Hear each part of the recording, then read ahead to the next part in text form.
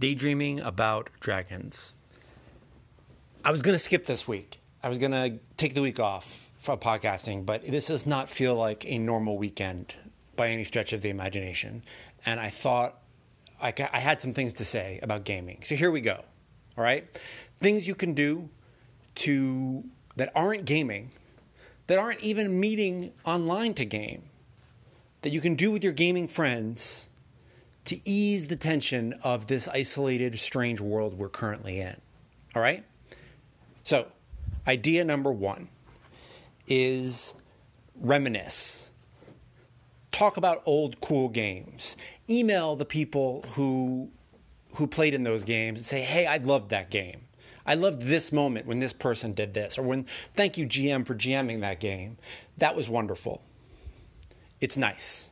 Gets everybody talking about old times. A little bit of nostalgia right now isn't going to hurt. It just isn't going to hurt.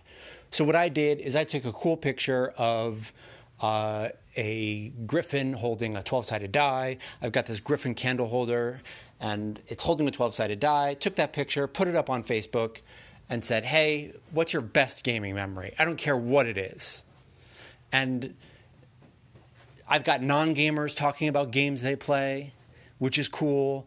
I've got people talking about meeting their spouse at a game and falling in love. I've got people talking about playing board games with their kid for the first time, or playing a role-playing game with their nieces and nephews for the first time. I've got people talking about games I've played. I've got people talking about games that they've played. Lots of talks about that long campaign from their childhood. Lots of talks about playing those first games with a sibling. It's really lovely. It is a nice way to turn social media, which is a very fraught place right now, into a very positive place. So that's my first thought, is reminisce. Reminisce about old games. Okay, what else can you do? We've got 3. Here's number 2. Number 2 is brainstorm. Get together with people and flesh some things out. It could be a campaign idea you've had. It could be an encounter. It could be a dungeon. It could be an incursion. It could be a cool castle. It could be a whole game. But get together with some folks and brainstorm about those ideas. Maybe you just get together and say, hey, I just need to talk about my idea today. But maybe everybody brings an idea. Maybe everybody brings an idea to the table and you spend a couple minutes on everybody's idea, right? Get together on the phone, on Zoom, over Discord, whatever it is. It's a cool way. When gamers move away, it's always sad. When your buddies move away, you're not going to be able to see them as much, and you're not going to be able to game with them as much. It's always a sad thing. But the only positive of it is that it increases and it expands our gaming network. And because you're not going to be gaming face-to-face with those folks, you can now brainstorm with those folks about games that they're not playing in and get their help. Get another point of view. So that's the other thing I think we could do. That isn't gaming online. We can brainstorm about gaming. We can daydream with our friends, right? Create some things. Maybe there's a part of a system that you have trouble with, right? Maybe you've got a cool new house rule you want to think about and flesh out a little bit more and write down. Cool. Maybe you've got a whole game system in your notebook. Now's the time maybe to flesh it out and just talk about it. Talking about it with your friends sometimes can make it real. And they can give you ideas. And they can tell you about the ideas that they have. And that can't hurt. So that's idea number 2. The idea number 2 is brainstorm. All right. Here's the third thing. Third thing is make something with your friends, like concretely. Here's an example. I went to the Medieval City Generator, which I'll have a link to in the show notes. I got a map. I printed it out. Or I downloaded it. I put numbers on it. I put letters on all the gates. And then I asked a bunch of provocative questions. And asked my friends to help me come up with them. And we made a bunch of stuff. I've got a blog post called Making Cloroshaw, which is the name of the city. right? And we came up with 6 things the hill folk might be bringing through the Griffin Gate. 6 things the merchant prince's caravan might be bringing through the Dragon Gate. 6 things the Duke vassals might be gossiping about when they wait to get through the Lion Gate. 6 things you didn't expect to find in the market. 6 things you always expect to find in the market. 6 types of muggers in East Side. 6 games children play in East Side. 6 dragon shrines you'll see in Lair Side. 6 highborn folk you might see conspiring in High Side. 6 reasons people are petitioning the Duke. All that kind of stuff. Ask provocative questions and see what kind of details your friends come up with. If someone seems a little off, or I had one issue where a friend of mine was being a little bit too D&D-ish about his answers, right? All of his answers had like a D&D race, for lack of a better word, because that's what D&D calls them. I'm not crazy about it.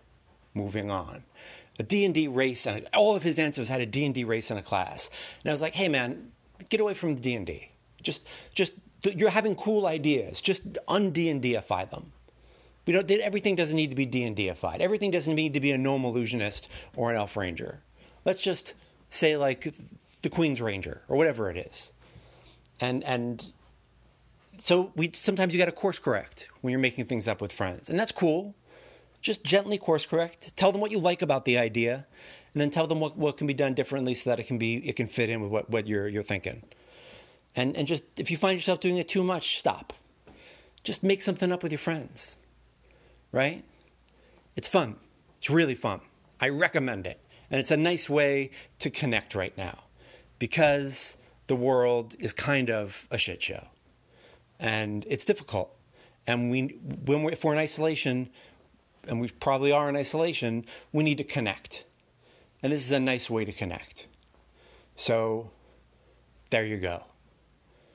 Those are 3 ideas. I'm going to go over them all again. You can email and reminisce. You can call and brainstorm. And you can make a map and ask questions. Make something up, right? It could be a hex map, and everybody takes a hex and puts an encounter in it, or an idea in it, or a weird thing in it. Whatever it is. And you can set the tone through the names of the places on the map that are already there. And there you go. Done.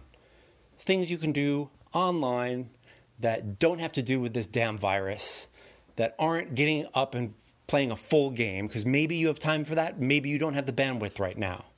Or maybe you already are playing 3 games and you can do this on top of it. These are easy little side things you can do.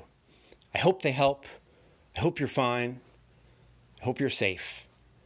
And let's get to Inspiration Goat and see what the Inspiration Goat is chewing on this week. Nice. So we're going to talk about Astro City by Kurt Busiek and Anderson and Alex Ross. Okay? It's a cool graphic novel, kind of a slice of life superhero vibe, with custom made superheroes and a really neat, fun superhero world that reminds you of certain things in DC and Marvel, but are very much their own.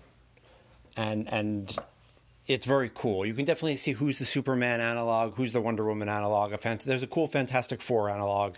That's not what I want to talk about. I want to talk about the whole idea of slice of life and how it can help any kind of fantasy thing, right? Any kind of fantasy or science fiction thing is to take a step back and say, okay, the star gods are fighting with quasar swords on the helm, on the bow of a, Titan-class starship as it breaks Atmo. That's cool. Let's take a step back for a second. What are the people in the city doing? What do they think of them? What do they think of these star gods? How do they relate to them? Right? A wizard just became a lich. Cool. What happened to all of that wizard's... Did that wizard have an apprentice? What happened to the apprentice? Did the apprentice have to help him become a lich? How did that affect them? Where are they now? Did they get away? Did they die? If a wizard becomes a lich, what happens to the apprentice? What happened to all that wizard's servants? What happened to everyone who worked in the tower? What happened to the person in charge of the wizard's horses? You know, what about their scribe? What about the working folk around that wizard tower? You can take a step back. You know, you can get into the weird fantasy stuff whenever.